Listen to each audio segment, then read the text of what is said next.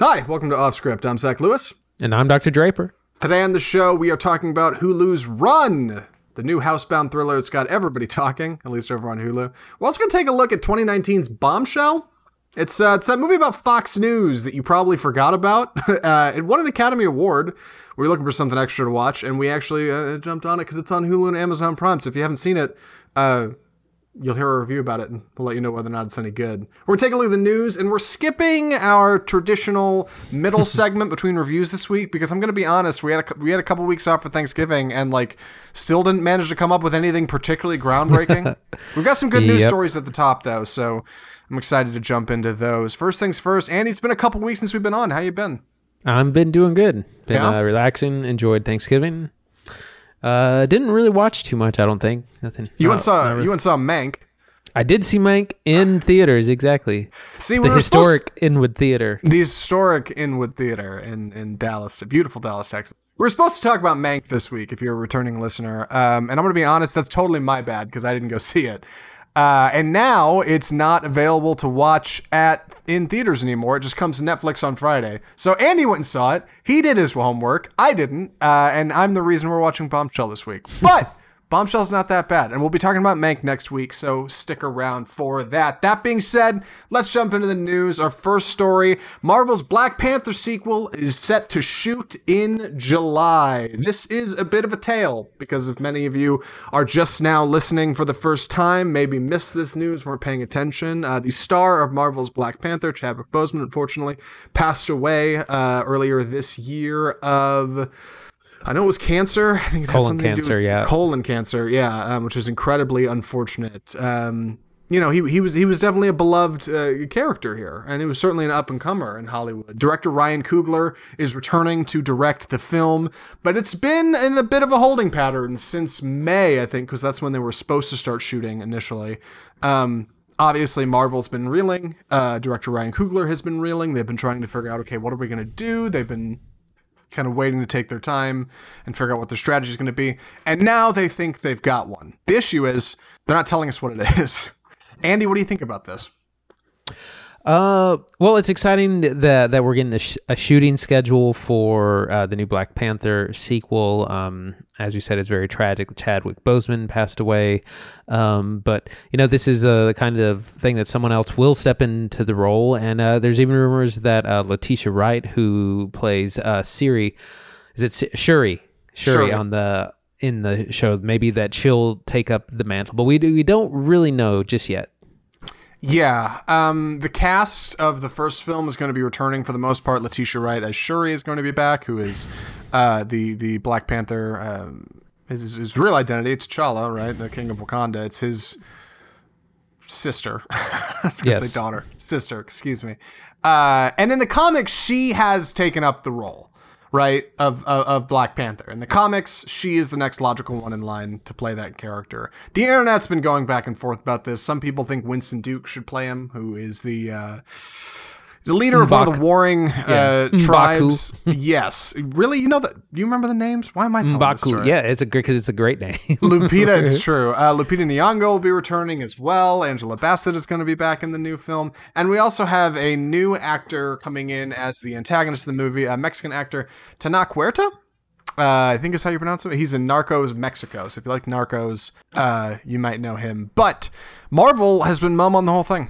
We don't know who's playing Black Panther. And I think maybe that's a good thing for now, right? Why just get out there and say it? Keep that suspense going. Keep that hype train rolling. Yeah, well, it's going to be a big deal when they announce it and whoever it is, because it's taking up the mantle of kind of the first really big mainstream Black superhero who's taking up after, the kind of a tragic death of the character in real life. And so it's going to be a really big deal. So they're probably very careful about who they're vetting, who they're picking, who they want to kind of see it move forward. So I'm going to be interested to see who they choose. Who do you think they're going to go with? You got a hot pick? No. What's the strategy? No clue. Yeah, me neither. I would say Michael B. Jordan had he not already played Killmonger. Panther, Marvel intro. They released a new Marvel intro just the other day. Right here. For Chadwick Boseman. Play it back. So you can see it. Assuming it doesn't have... here we go. Have you seen those? No, I have not. Okay, yeah. So this is the Marvel intro logo for the Marvel Cinematic Universe, but just all Chadwick Boseman and Black Panther. I don't know if they're going to run this in front of Black Panther 2 or anything, but this isn't a fan thing. Like, this took some work. Like, somebody had to go in and remake this. So certainly a fitting tribute to come with the news.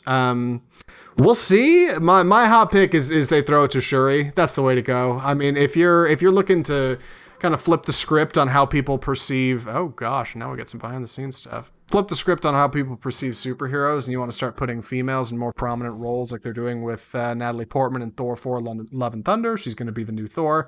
There is no better avenue to have a woman take up the mantle of a previously male superhero than this one. This is the best one ever. Like, it fits. She takes it up in the comics. She's a passionate character. People liked her in the movie.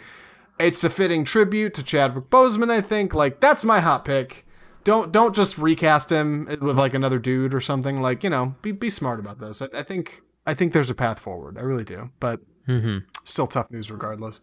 Our next story, Mads Mikkelsen is replacing Johnny Depp as Grindelwald in Fantastic Beasts 3. Johnny Depp was recently ousted from the role. This was news just a couple weeks ago when we did the show. And now Mads Mikkelsen of Hannibal fame is swooping in to take up the role of the main antagonist in the new Harry Potter films. Andy, any thoughts on this?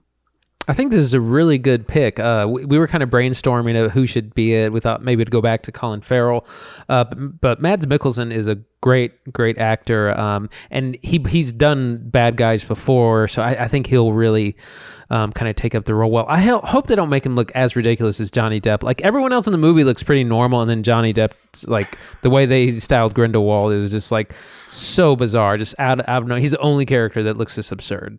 Yeah, nobody in the world looks like that. And I get he's supposed to look like otherworldly because he's like a wizard, but like he would also have to have like a generous helping of Pantene Pro V in his hair, like to make that a possibility. Like, he doesn't look like a rugged, on the run criminal mastermind wizard. He looks like a freaking supermodel gone rogue.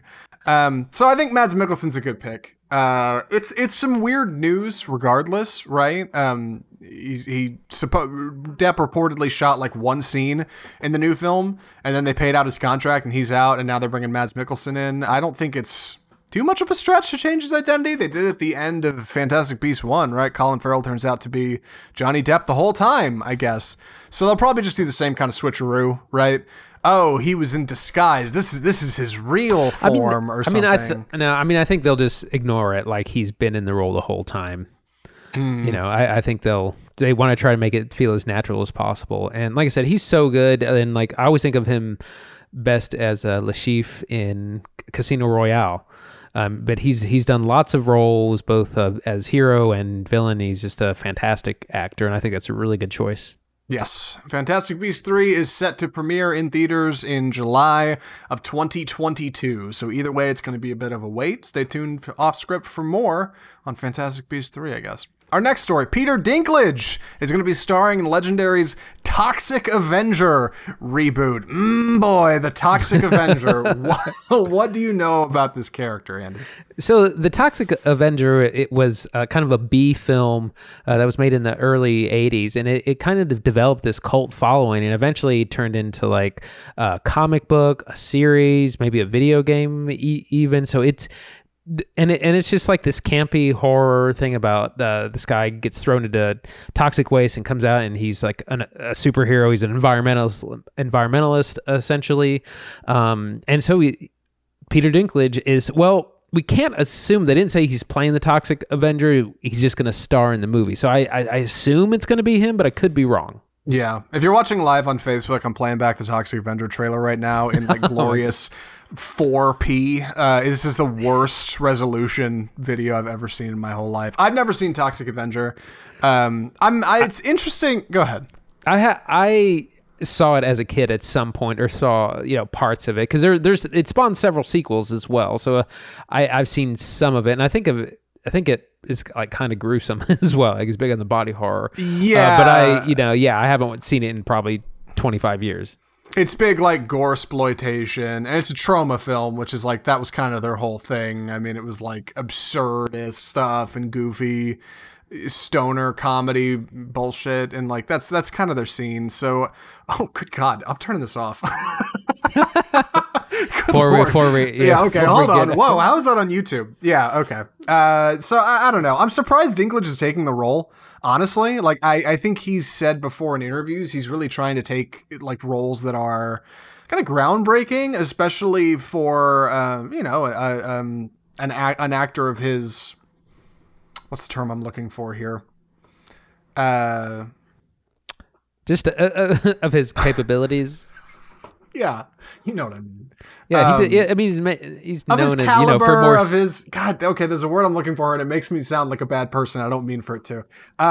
So he's usually tried to take roles that are particularly groundbreaking, especially for actors who are little people, right? Like that's something he's kind of tried to do when he took the role in My Dinner with Hervé. That's what he was doing to represent Hervé. What's his name from Fantasy Island? Like when he took. Game of Thrones, that was a big part of what he was doing. He's really tried to take roles that are breaking new ground into what is typically perceived as not so big of a main casting role. Man, I'm falling apart here. The point is, I'm surprised he's taking the role. That's what I'm getting at. Yeah. I'm not at all, because like you said, he's trying to break new ground, and also not do, he specifically has talked about not doing things that are like elves or dwarves or these kinds of stereotypical little people roles. And so this is like kind of something that you would think he wouldn't normally get, or he wouldn't normally get a role like this. So I think it's kind of a great thing, and I'm interested to see how they'll take it on. Yeah, me too. So I don't know. Keep it here for more on Peter Dinklage. And our last story, Juno star Elliot Page is making headlines this week when he announced that he's transgender, which is a bit of a clumsy headline for me because I'm a fool. We can explain why. Andy, what do you know about this story? Right, so this just, I think, came out yesterday that Elliot Page, formerly known as Ellen Page, star of things as Juno, Inception, and more recently Umbrella Academy, came out as transgender, using he/him pronouns. This is a really, really brave thing to do. She did come out as a lesbian a few years ago, and this is kind of another step in her journey of self identity. And there's not a lot of actors to do, and she was a pretty mainstream actor, and you just don't see a lot of that. It's a very brave thing to do. We did mention the Wachowski siblings who directed the original Matrix trilogy, are kind of other prominent transgender people that have come out. So it's some big news, and very brave thing for him to do. Excuse me. Yeah, no, it's really big news, and it's big news because exactly that. Like there have been, as far as I know, like no mainstream Hollywood actors and actresses that have come out partway through their career to say they are trans. Like that doesn't happen. The closest we've had is the Wachowski sisters. We have some actors and actresses now who are already out, but not this. Elliot came out as gay just, I think, last year or the year before, publicly, which was a big step for them. And now we're here.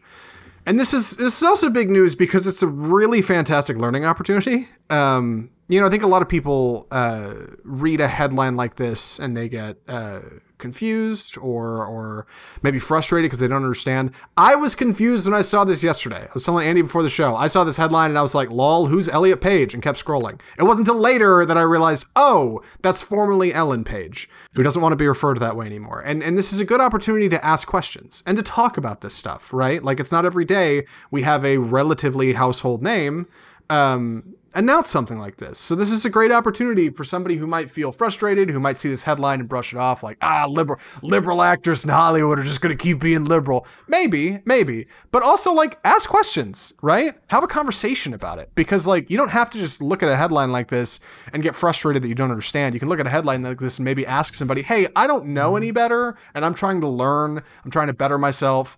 Tell me what this means. Why is this a big deal? It's worth mentioning at the very least. I think that's why I wanted to talk about it on the show so bad. So, yeah.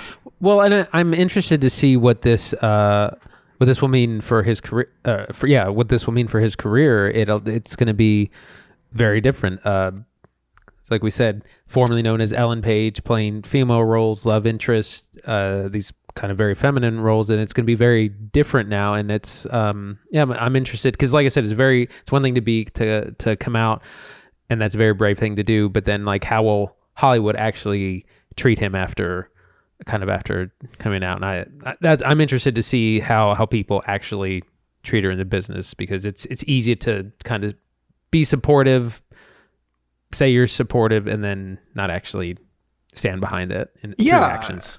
No, 100%, especially in Hollywood.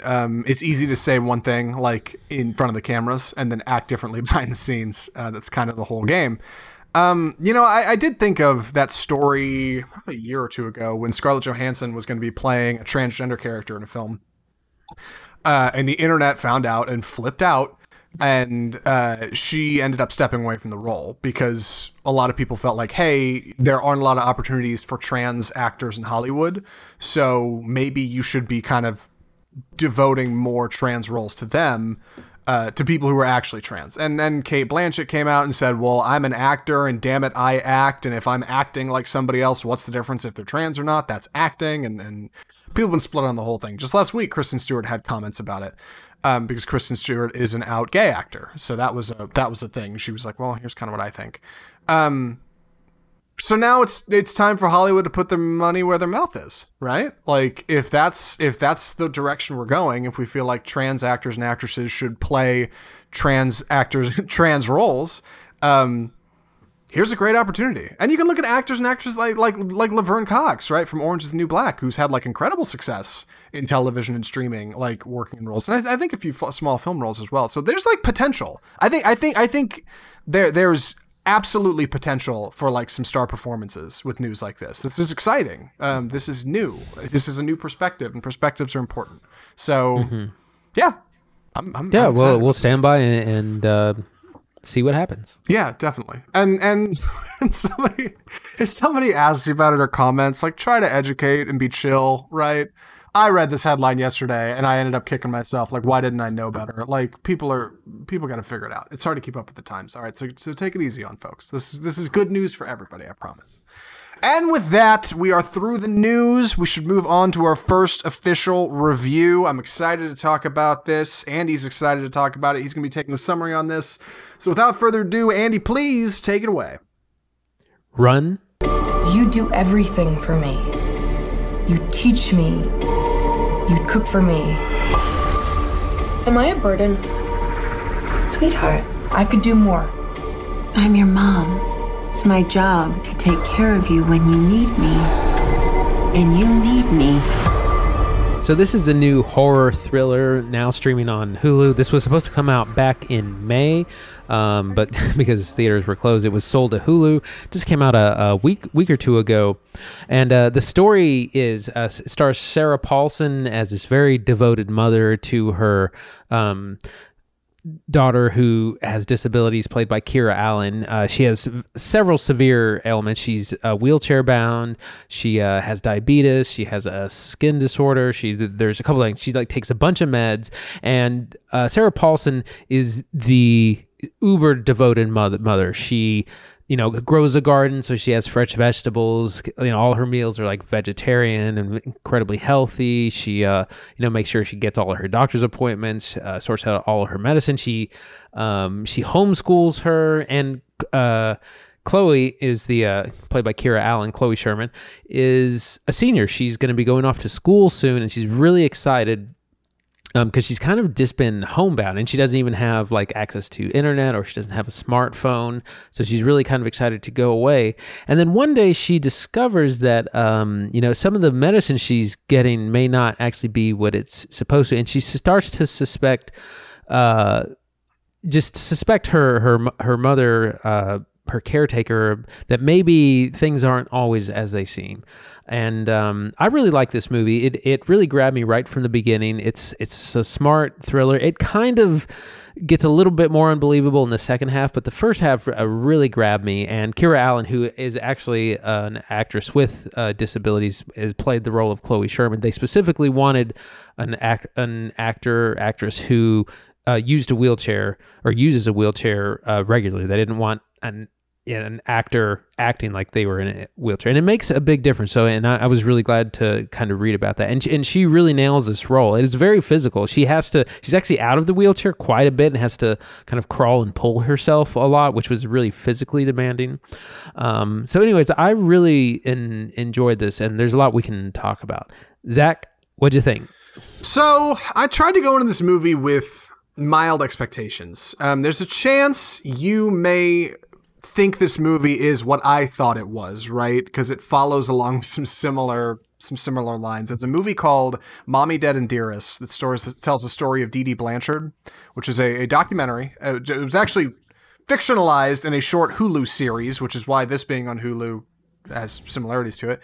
But it's about a young disabled daughter who begins to suspect that her mother doesn't have her best intentions in mind. This is about fundamentally the same thing. It's a different story. It's its own thing, but it happens to have enough in line that you may confuse it as being the same thing. It's not. And so that was kind of what I expected this to be going in. Andy told me, no, it's not that story. This is different. So I tried to go in with kind of the best of intentions. Sarah Paulson, I think, is a really, really fantastic horror actress. I wish she got more work. And well, I feel like she does. I feel like she's like America's Horror Mom. I know, but she doesn't ever it never breaks the surface. Like the biggest thing she's done is like American Horror Story. She was brilliant in Split, and she was fantastic. Like, oh my God, she was great. Or Glass, I'm sorry, is what she was in. She wasn't in Split. She was great in that movie. It was a very small part. She was fantastic. She's got this haunting face and these big wide eyes, and she's great. And she really is kind of our star throughout this film, our star actress, I should say. Everybody else is relatively unknowns. My point is, what did I think of this movie? It's all right, is what I thought. It's got some problems. It's also very well directed. So I'm kind of split on it a little bit. I want to talk about what works because there's some really great tension and suspense in this film. There's some really good stuff. Also, I want to talk about what doesn't work, which I felt landed on more of the script and kind of the core writing. But performances and everything I think were really outstanding. So let's talk about it. Yeah. Like we said, Sarah Paulson is America's Horror Mother. She's spent 10 seasons on American Horror Story, some smaller horror roles, and also she's in Netflix's Ratched, about Nurse Ratched from One Flew Over the Cuckoo's Nest. Mm-hmm. So she like you said, she's got that look, and part a little bit more of the story is that Chloe begins to suspect that her mother may not actually be her mother, or that she needs to get away and maybe find some second opinions or get some help, and that's why it's called Run, because she needs to try to get away, but she's also in a wheelchair, and like she's on the second floor. And for specific reasons. And like you said, Chloe Sherman has to also carry the role very heavily. A lot of physicality, a lot of having to like pull herself in and out of her wheelchair, or have to. And this is where you see that someone that is a regular wheelchair user does this so much better than an actor trying to do it, because she just like whips around her wheelchair all the time. Like she's very handy with it. It's clearly she spent thousands of hours in it. Yeah, man. Regarding performances, oh God, you just said her name. Kira Allen. Kira Allen. Yeah, Chloe Sherman. That's it. Chloe Sherman. No. Kira Allen plays Chloe Sherman. Excuse me. Right. Kira Allen is the actress's name. She's really good, and I'll tell you why. Because I haven't seen her in anything. It's not easy for a young woman to just kind of jump onto the screen and kind of jump out at you in a main role like this. And there are not a lot of actors and actresses in this film. It's a very small cast. So she's holding up. I mean, I'd say probably over 50% of the screen time she's on screen. Like she is very much our lead. She is the character we are following. It's not easy to do, especially being a disabled actress. I mean, that comes with a whole host of like reservations and anxiety. And she manages to do it so well. In fact, I wasn't even sure she was disabled. It wasn't until after I watched the movie that I went back and looked and was like, oh, she is actually disabled. I definitely thought, because of some of the physicality involved in these scenes, that she was just acting, right? She's actually somebody who can get up and walk, and like, no, she's genuinely disabled. And like, that's impressive that she managed to fool me. That says a lot. Sarah Paulson's tremendous. I know I already said it at the top, but man, Sarah Paulson, I wish got more mainstream work. Like yeah, she's on Netflix, she's on American Horror Story, but like I really wish she had some big breaks into big Hollywood, like some good Ari Aster stuff or something. You know, give me some like good pulpy Sarah Paulson work, because she's so good. Oh, she's so good at like looking evil. I love it. And she's also good at being a caring mom. I mean, a good chunk of this film, that's kind of what she's selling, and it works. She's sincere. You care about what she's saying. I mean, we've seen in American Horror Story, she can definitely hold her own in a number of different capacities and a handful of different roles, but still bring back that horror tone, and that's what she's great at. The two of them bounce off each other fantastically in this movie as this mother-daughter combo that kind of begin to have this strained relationship that only gets more stressed as the film goes on. It's that stress that provides tension, and that's what I think this movie does best.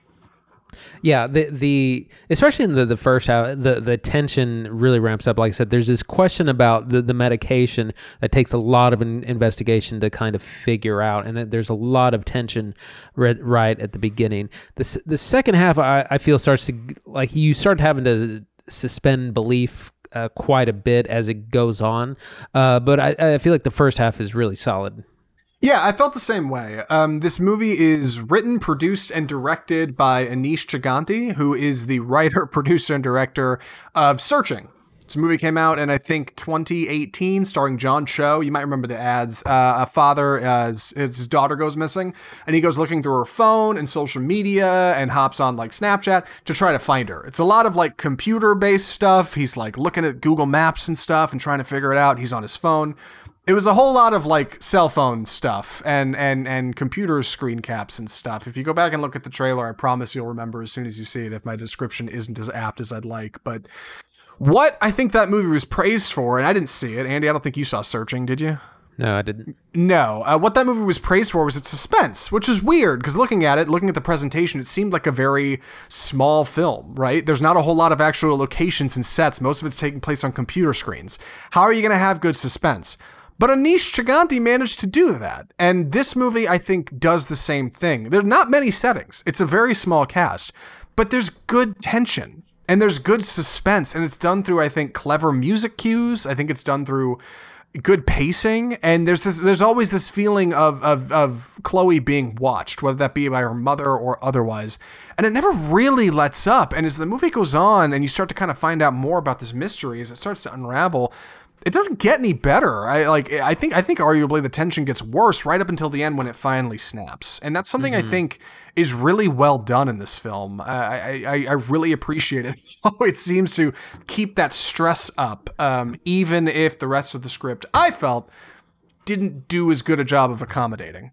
Mm-hmm. What this really reminded me of was Misery, the Stephen King's novel and subsequent film from I think 1990. I think it's almost 30 years old now, starring Kathy Bates, who won an Academy Award. But it's a similar thing where she is kind of keeping James Caan as her prisoner / patient in that film. And that's what we have here is, like, Sarah Paulson is a good mother, like an amazing mother, and it's almost like suspiciously amazing. Right. Like, she's like, well, you cook all these meals by hand, you do all the homeschooling, but you also, like, she doesn't have a phone, she's not allowed on the internet by herself. Like, there's some things that again, it goes from being caring to just being really overprotective.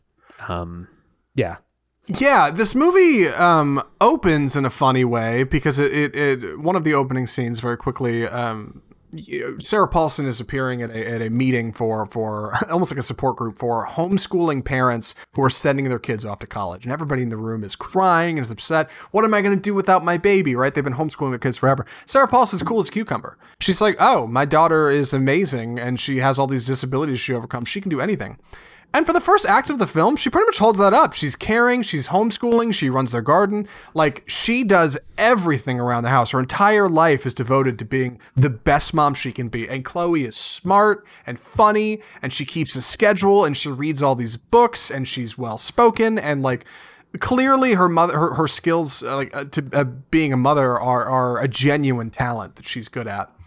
And then as you start to get into the film and you start to find out, hey, maybe the truth isn't exactly what we think. Maybe something's a little off here. Like, it starts to get sinister. And, like, that turn is really, really interesting. It felt a little clumsy, in my opinion. It does feel like far too quickly that happens.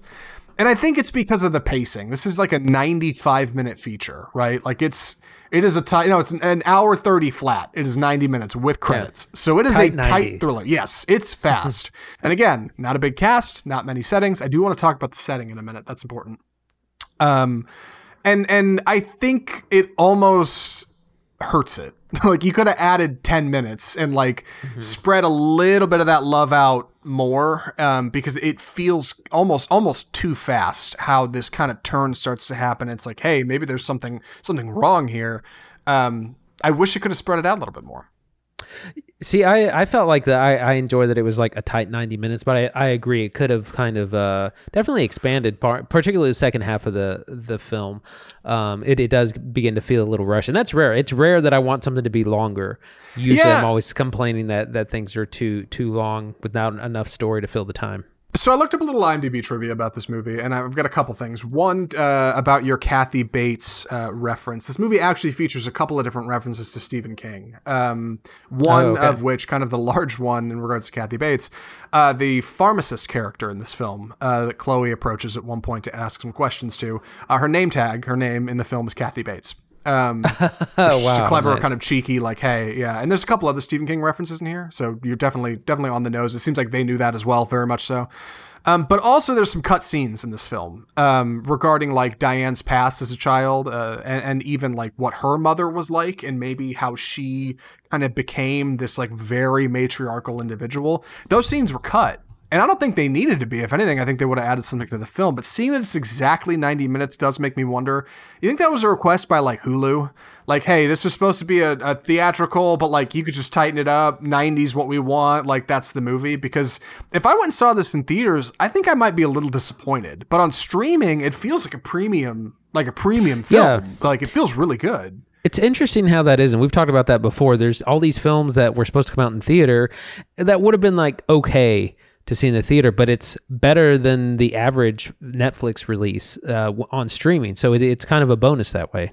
Yeah, and I think this movie, I don't want to say suffers from it, but like, again, you almost could have dragged it out a little bit, because if I went and saw this in theaters and it hits credits at like 84 minutes, I'd be like, what the hell? Like, this is over already? Yeah, like theatrical films are traditionally longer than 90. That's typically feature length, right? 90 plus, not 90 exactly. So that's kind of strange. But I do want to talk about the setting for a moment. Most of the film takes place at this house, which is in like New England, right? It's kind of vague where exactly. I don't think I say exactly where it is. Somewhere cold. It is an old house. It's far too big for these two girls. It has an upstairs and a downstairs, both of which Chloe can't access. Well, she can't access the upstairs with a chairlift, like on the stairs, but it has a basement as well, which she cannot get into. And that's good stuff. That's really good stuff, because throughout the film, we've got our mom mostly living on the bottom floor, right? That's where Chloe's at during the day. The garden's outside. The postman rolls up. Hey, Chloe, how's it going? It's a very like Americana kind of thing. She goes upstairs, a little bit of privacy, but for the most part, you know what's going on. The family computer is downstairs, right? Chloe does not have access to internet traditionally. She also does not have a phone. Which is explained very early in the film through a quick piece of dialogue, doesn't overstay its welcome. But the basement is good stuff, because just about halfway into the first act, we get mom sliding down to the dark basement, and she's down there doing stuff, but we don't really know what. She's not telling Chloe. And like, it sets up a great piece of physical setting to manifest kind of the mystery. And it's really effective, because when Chloe finally starts to work her way down there, like, hey, I need to go see what's going on in the basement, even though there's no chairlift, you get some good tension, because you want to know what's going on down there too. The movie holds it up for the entire film. It's small, but it's effective. And I think that's one of the things the movie does well. And I think the house is a great medium for that kind of visual storytelling. Yeah, like you said, the house is definitely kind of a character in itself, and especially the way, Sarah Paulson uses terrain environment to really keep Chloe under control. Like you said, there's stairs going up to the second floor, stairs to the basement, there's stairs to go out the front door, I think, as well. And they also, like, it's in a rural area. There's not a lot of sidewalks or that kind of thing. If she goes out, she's like, rolling in leaves, that sort of thing. Yeah. So that like I said, it's there on purpose. It's there to try and keep her homebound. Mm-hmm. So overall, I think I to kind of summarize, I think I really enjoyed what this movie was doing, but The one thing I think it did need some work on is just kind of the general script. Like I said, I thought I had seen this story before. Like, I just assumed looking at the trailer, I knew what this was about. And I think it's just because it's a little too close to reality. Not everybody has seen Mommy, Dead and Dearest. Not everybody has heard the story of Dee Dee Blanchard. But, like, if you have, you might just brush this off as something you've already seen. And I wish it had done a little bit more to kind of stand out, at least in its advertising, to make me think it was different, because fundamentally it is. But in a 90-minute feature, you don't have a whole lot of time to branch out and do your own thing. And I think by default, telling a tight story leads to a lot of the same typical variants you would expect of the story of Dee Dee Blanchard, and that was frustrating to me. It just kind of hits some of the same beats, and I kept waiting for it to turn real hard, take a real hard left, right? Why do we have a movie about a wheelchair-bound girl called Run, which is very much an activity she cannot do? And I kept waiting. I was like, where's the twist? Where's the Shyamalan, like, hit? And it, like, kind of comes, but, like, it's not, I mean, I was somehow underhyped and at the same time too hyped, and I missed the mark completely. Did that happen to you? Am I crazy? No, I mean, the trailer kind of gives away where the film is going. We kind of know where it's headed from the beginning. Like I said, the second half gets more sloppy, and this is where I don't think length would have helped. While it would have helped develop our characters a little bit more, there's some situations where you have to kind of like just suspend a lot of disbelief about kind of how these things are coming about. Mm-hmm. Yeah. I wish the third act had felt as rounded out as the first. I feel like the third act just kind of comes at you fast. A lot. It's a shame, because I think that's, when your characters are at their weakest, that's the biggest opportunity for them to rally and overcome adversity.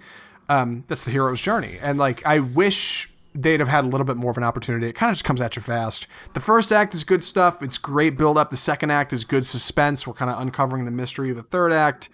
I guess you're going to have to watch it and find out for yourself. But Andy, any other thoughts on this one before I move on to recommendations? I'm ready. Andy, would you recommend Hulu's Run? Yeah, I absolutely would. It was a nice, quick horror thriller, great performance by Kira Allen and Sarah Paulson. Thrilling, scary, mysterious. It's all in there, and it's quick. Like, I appreciated it at the time. And I think for streaming, shorter is generally better. People tend to have short attention span. So a 90-minute movie is probably going to get more watch time than if it were a full 2 hours. Yeah, I'm in the same boat. I enjoyed it. It's not a perfect film, but if you're looking for something tight, if you need to fill like 90 minutes and change before you got to go run an errand, or I don't know, you got some spare time on your hands, you're waiting for your parents to come home, throw on Run. Like, it's a nice, tight, like, short form piece of content that has a good beginning and middle and end. You're not starting an entire series, but you're still getting really quality acting and directing. It's got some good suspense. And it's not going to blow anybody's socks off. It's not going to be, I'm not going to say this is like a fantastic, brilliant Ari Aster level horror film or anything, but like, man, for a streaming movie, not too shabby. So I'm impressed. And I'll be looking to see what Mr. Gigante does next.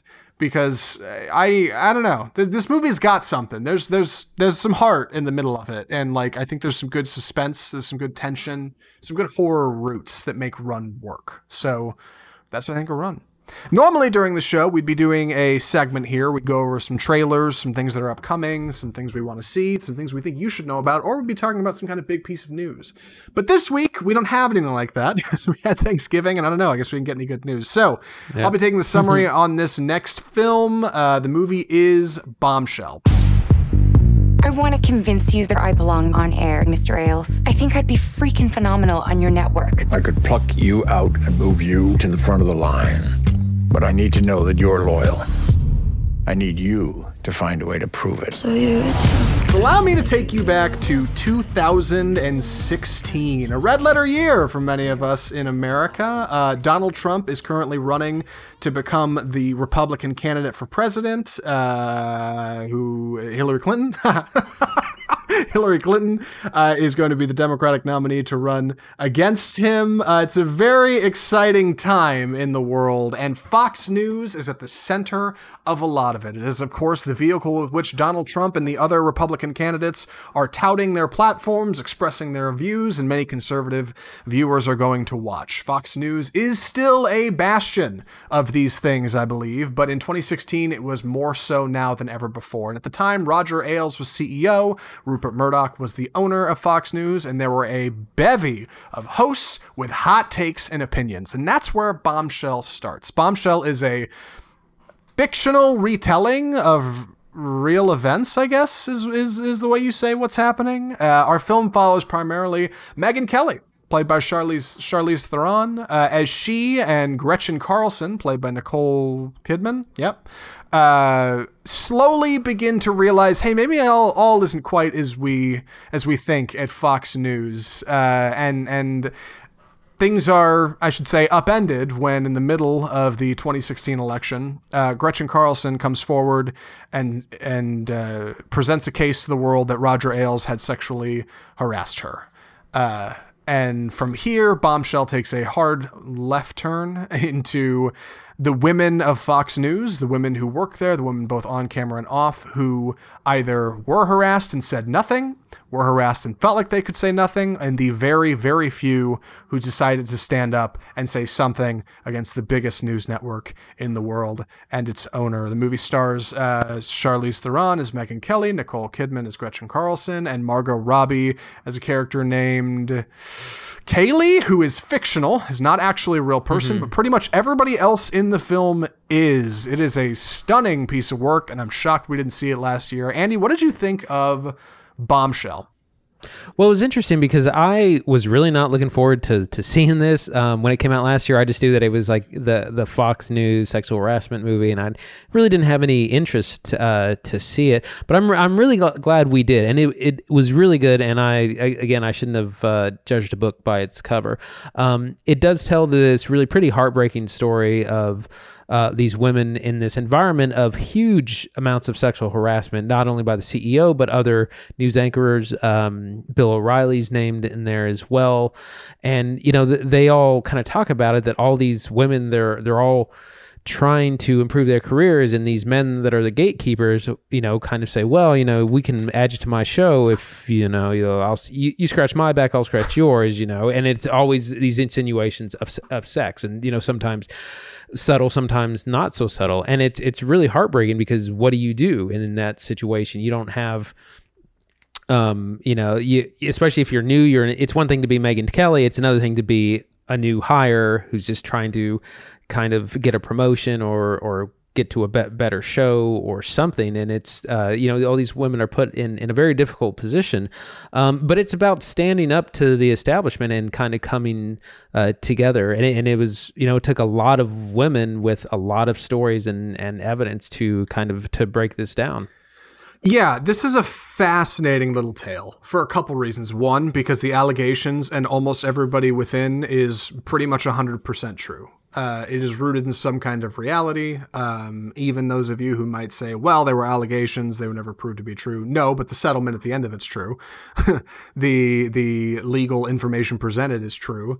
The people in it are real people, and many of which have voiced their opinions on the film since it came out, which is crazy. We got a little bit more about that at the end of this review, so stay tuned. Also, what's wild about this is the headquarters of Fox News are notoriously difficult to get into.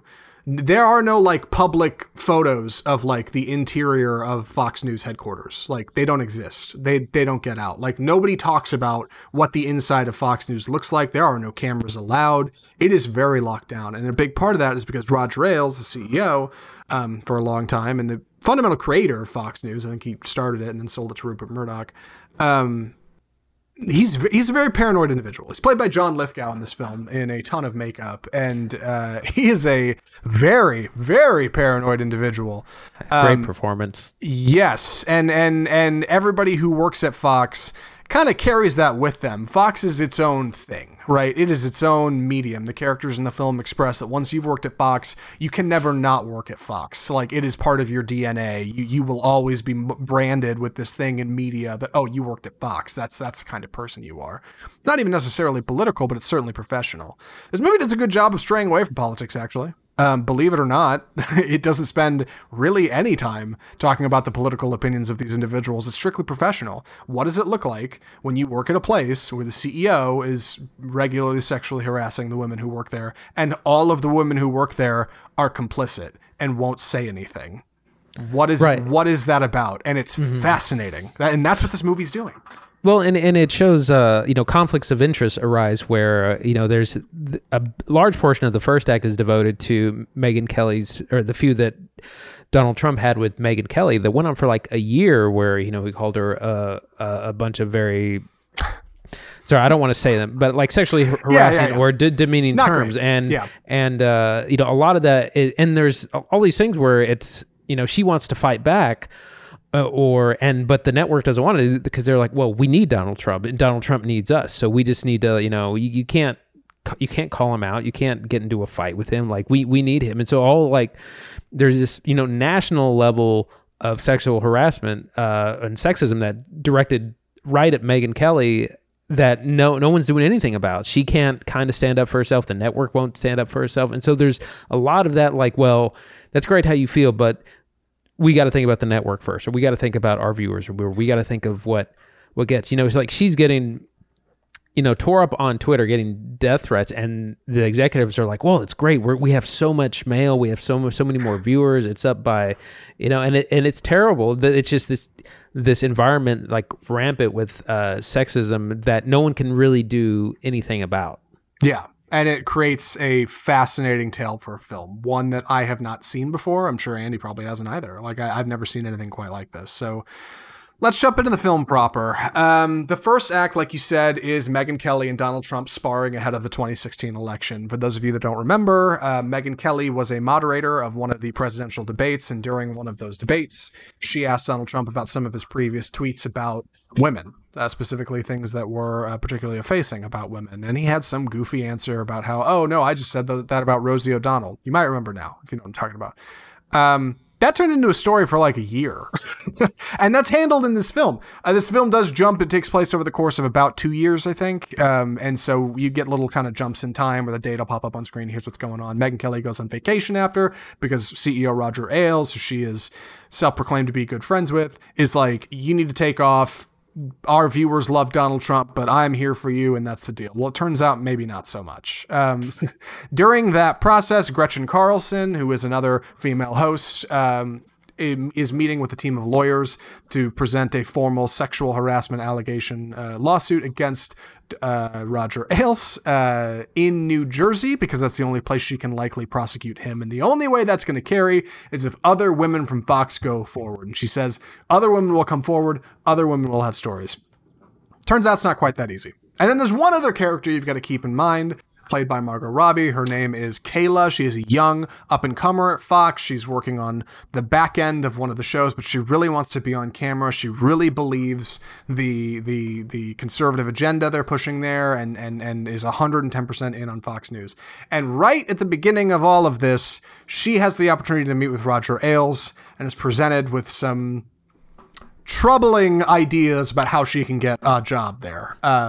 Right. So her character is really interesting, and she's, like you said, she's fictional, and I think she's a stand-in for all the people that aren't Megyn Kelly or Gretchen Carlson, that aren't these big, powerful news anchors making millions of dollars. So she represents kind of the little guy, the little person who's, at the complete mercy of these people. And yes, and it's one of these kind of sick. It's a really sickening scene, one that she has where it's very slow. It's grooming is what it is. It's just slowly demeaning someone, or slowly, like, there's this infamous twirl where everyone that gets interviewed or that he meets with, he's like, oh, stand up and give me a twirl. Just give me, and when they kind of hesitate, he said, it's a visual medium. I'm just checking, it's a visual. That's what he says. It's a visual medium. And it's just like, and then he slowly starts to push the envelope more and more. And it's a terrible scene, and it'll make you incredibly uncomfortable. And there's a lot of them in this. Right. There's insinuations early on in the film that Fox News has a leg cam, which is a camera that's pulled out wider than the other cameras on set to make sure they can capture women's legs. Or yes, Roger Ailes does this thing with everybody that comes in called the twirl or the spin, which keep that in mind. We're going to come back to that in a minute. So keep the spin in mind. But finding out that Gretchen Carlson comes forward and says, hey, there's like a formal suit. It's very public. I'm out at Fox News is a huge deal. And that's most of what the film is centered around. It's women, specifically Megyn Kelly, who are struggling to deal with what that means for Fox and also for her career and also what that's meant for her to get this far. I mean, it's very quickly established, like Megyn Kelly is not above reproach here. She is a victim as well. But she's also been at Fox for 20 years and while being victimized has done nothing. And that's questioned in this film. Why did you let it happen? Did you know what that would mean for other women who worked here? Like, because you went along with it, you know? And that's a frustrating point of contention that even Megyn Kelly since then has gone on record. The actual real Megyn Kelly has gone on record and said that's bullshit and that's not how this should be perceived. You take that at what you think you should, but that's a big question of what's happening in this film, right? What does it mean to go along with this? What does it mean to allow this? And the film does a good job of kind of turning a mirror back on the audience and asking you, okay, what do you think, right? What would you do? And I think that's what a lot of good films do. I think part of what this film does really well is it shows the difficulty of speaking out about, you know, that there's when people start to, they get a lot, there's a lot of blowback. You know, there's one person who loses her job and luckily later sues and wins a settlement. But there's also just, you know, not a lot of support, even from other women. There's a couple of women at Fox News who are Team Roger. And when these allegations come out or when the lawsuit comes out, they're completely support and they're like, we need support from every woman here. And there's women who are like, absolutely not. I'm not going to stand up with a crowd and say like, you know, Roger's a great guy. But it shows, I think that's one of the things that the film did really well is it shows how hard it is to stand up and say something when you might lose your job, you might lose your friends, you might ruin your career. And it shows again, just how difficult it can be. So let's jump into a little bit of the film proper, because I know we have talked a lot about ideologically what it's doing. Fundamentally, that's what's most important, so I'm glad we talked about it first. But regarding our performances, right, we've got, first off, an incredible amount of makeup. The makeup and hairstyling actually netted this film the Academy Award in 2019, which it totally should have. Charlize Theron is transformed in this film into Megyn Kelly. She's doing a deeper voice, which is pretty convincing. She has some makeup on and some prosthesis. That totally sell it. She looks like Megyn Kelly. Megyn Kelly has said since, it was weird to watch the movie because she looks like me. Nicole Kidman doesn't get too much done. She just has a little bit taken off her nose, I think, to make her look like Gretchen Carlson. But again, pretty effective.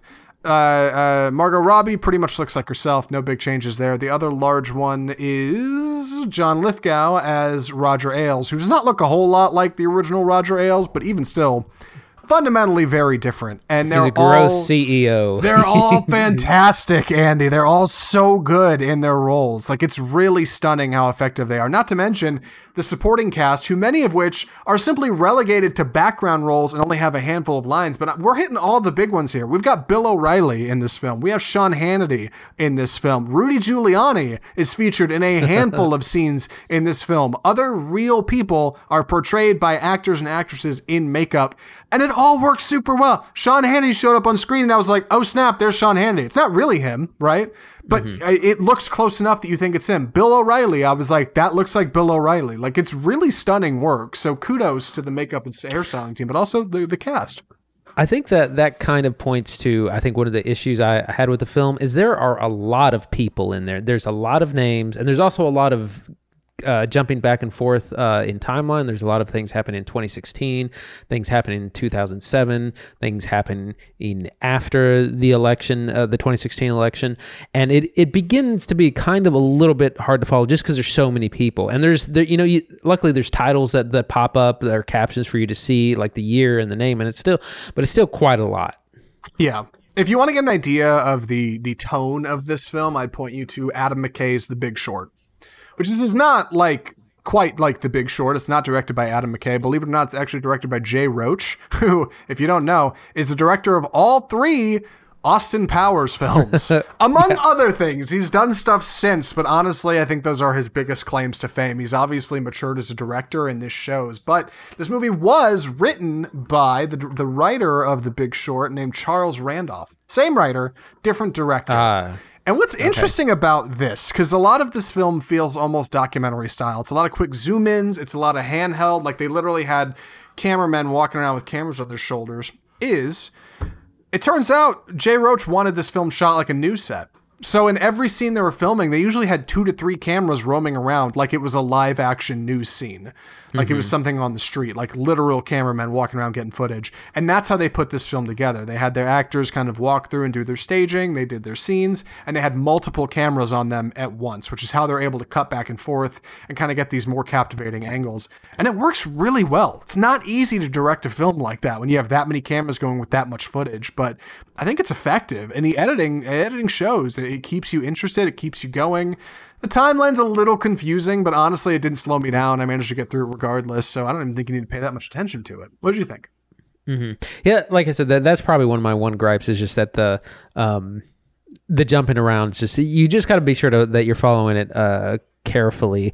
I think one of the other kind of issues, while this is in some ways a very kind of triumphant film about like these women who are harassed and then they all sue and they come together and they have evidence, and Roger Ailes was fired and let go from Fox News, but at the same time these are all mostly like really powerful white women who were making like $10 million a year, and it's easy for someone like that to fight back and succeed. It's a lot harder for the average person. Like let's say you're 17 years old and you're working at McDonald's for the first time and you got a creepy boss. Like that's not going to be the same story for regular people. And that's kind of and it's not that story. It's not about the average Joe. It's about these big power, but it does it's leaving out a whole lot of the population. You got 3 really pretty white women as the leads.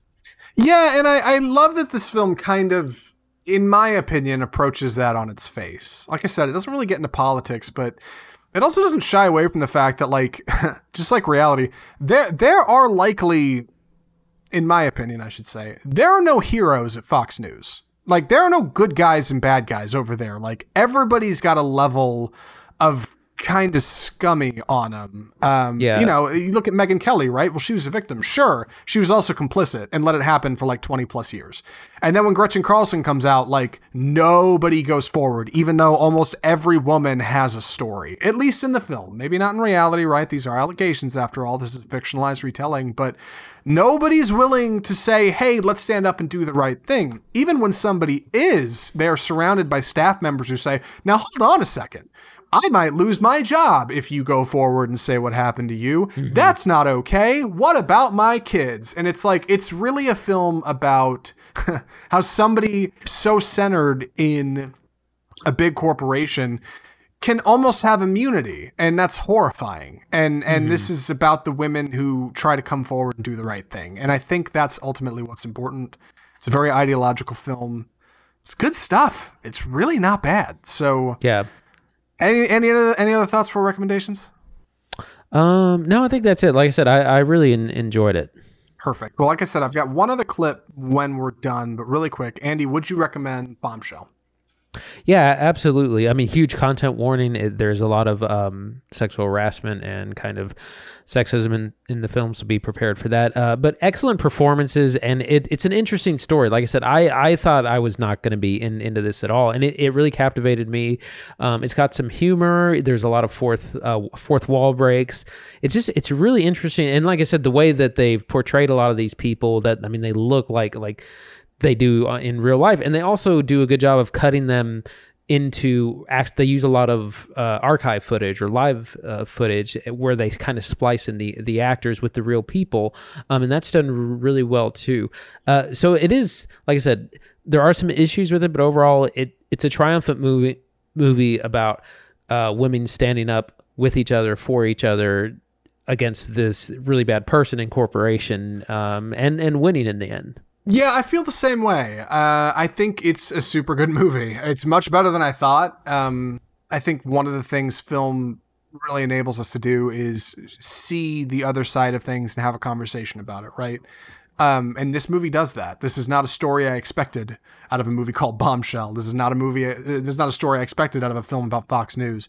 It's really good. And I kind of wish I'd seen this last year. I don't know if it would have made my top 10, but it certainly would have been something worth mentioning. Bombshell tells a story I did not expect. Andy's right. Huge content warning. This movie definitely takes some liberties in regards to presenting information, and at times it does it intentionally to, be harsh and point out how cruel some of these things are. And I think that's important. But ultimately, Bombshell's very well put together. It's very well directed. It's very well written. Great acting. Fantastic makeup and hairstyling. I can't recommend this movie enough. Bombshell's super good. I'd say you should totally go out and see it. Yeah, I really wish I had seen it last year. Me too. Yeah, I know. I wish I hadn't brushed it off the way I had. And I think if you did like we did, right, maybe it's worth going back and revisiting. It's currently available on Hulu and Amazon Prime. The one other thing I wanted to show you, I'm not actually sure if it'll work or not because I haven't tested it on stream. What I need to know is, Andy, if I play some audio on my end, can you hear it? Are you ready? I'm going to try to test it out. Okay. Do you hear that? I do not. You don't hear anything right now? There's nothing? Nothing. Well, then it's not going to work. All right. Well, what I was going to say is Megyn Kelly has put out a 30-minute response to Bombshell. This came out actually shortly after the film came out. I've got it playing right now on stream, but you can't actually hear it, so there's no point in me trying to play it back so you can get involved with it. But it's her and a handful of other women who worked at Fox who screened the film and then weighed in on kind of a roundtable discussion of what they thought. These are women who are actually in the film, are represented by real characters, especially Megyn Kelly, of course, who is essentially our main character. It's an interesting discussion. And I'm not going to say these women are... I think they are... Careful, careful. Right, what am I trying to say here? They're victims, all right? In their own way, and this is their response to that. And I think that might be worth hearing. I think if you see this story and you are really captivated by it the way I was, you might want to go check it out. You might be surprised at their reactions to some of the things that are going on in this film. Again, everything is alleged, right? There's never any truth, but maybe there's a little bit. Maybe it's worth watching and finding out. So if you enjoyed Bombshell, I'd recommend go check out Megyn Kelly's 30-minute response to it. It's likely the only piece of Megyn Kelly media I will recommend. That's just me. Andy, I guess we're ready for next. What we're doing next week, right? Yeah.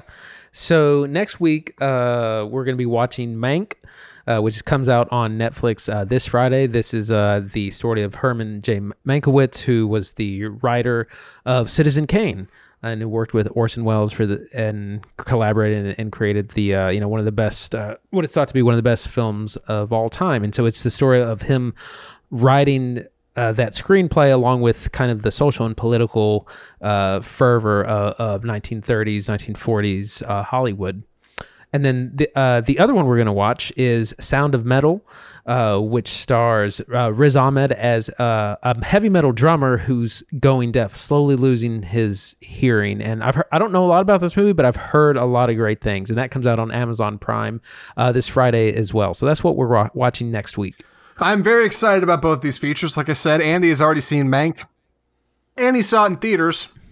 So me and you and the rest of us listeners who haven't are going to have to watch it on Netflix like a bunch of chumps, but that's okay. Fincher's first film in 6 years will be good stuff, I hope. Andy's already seen it. It's can you give us a byline? Yeah. Is it pretty good? I mean, what are we...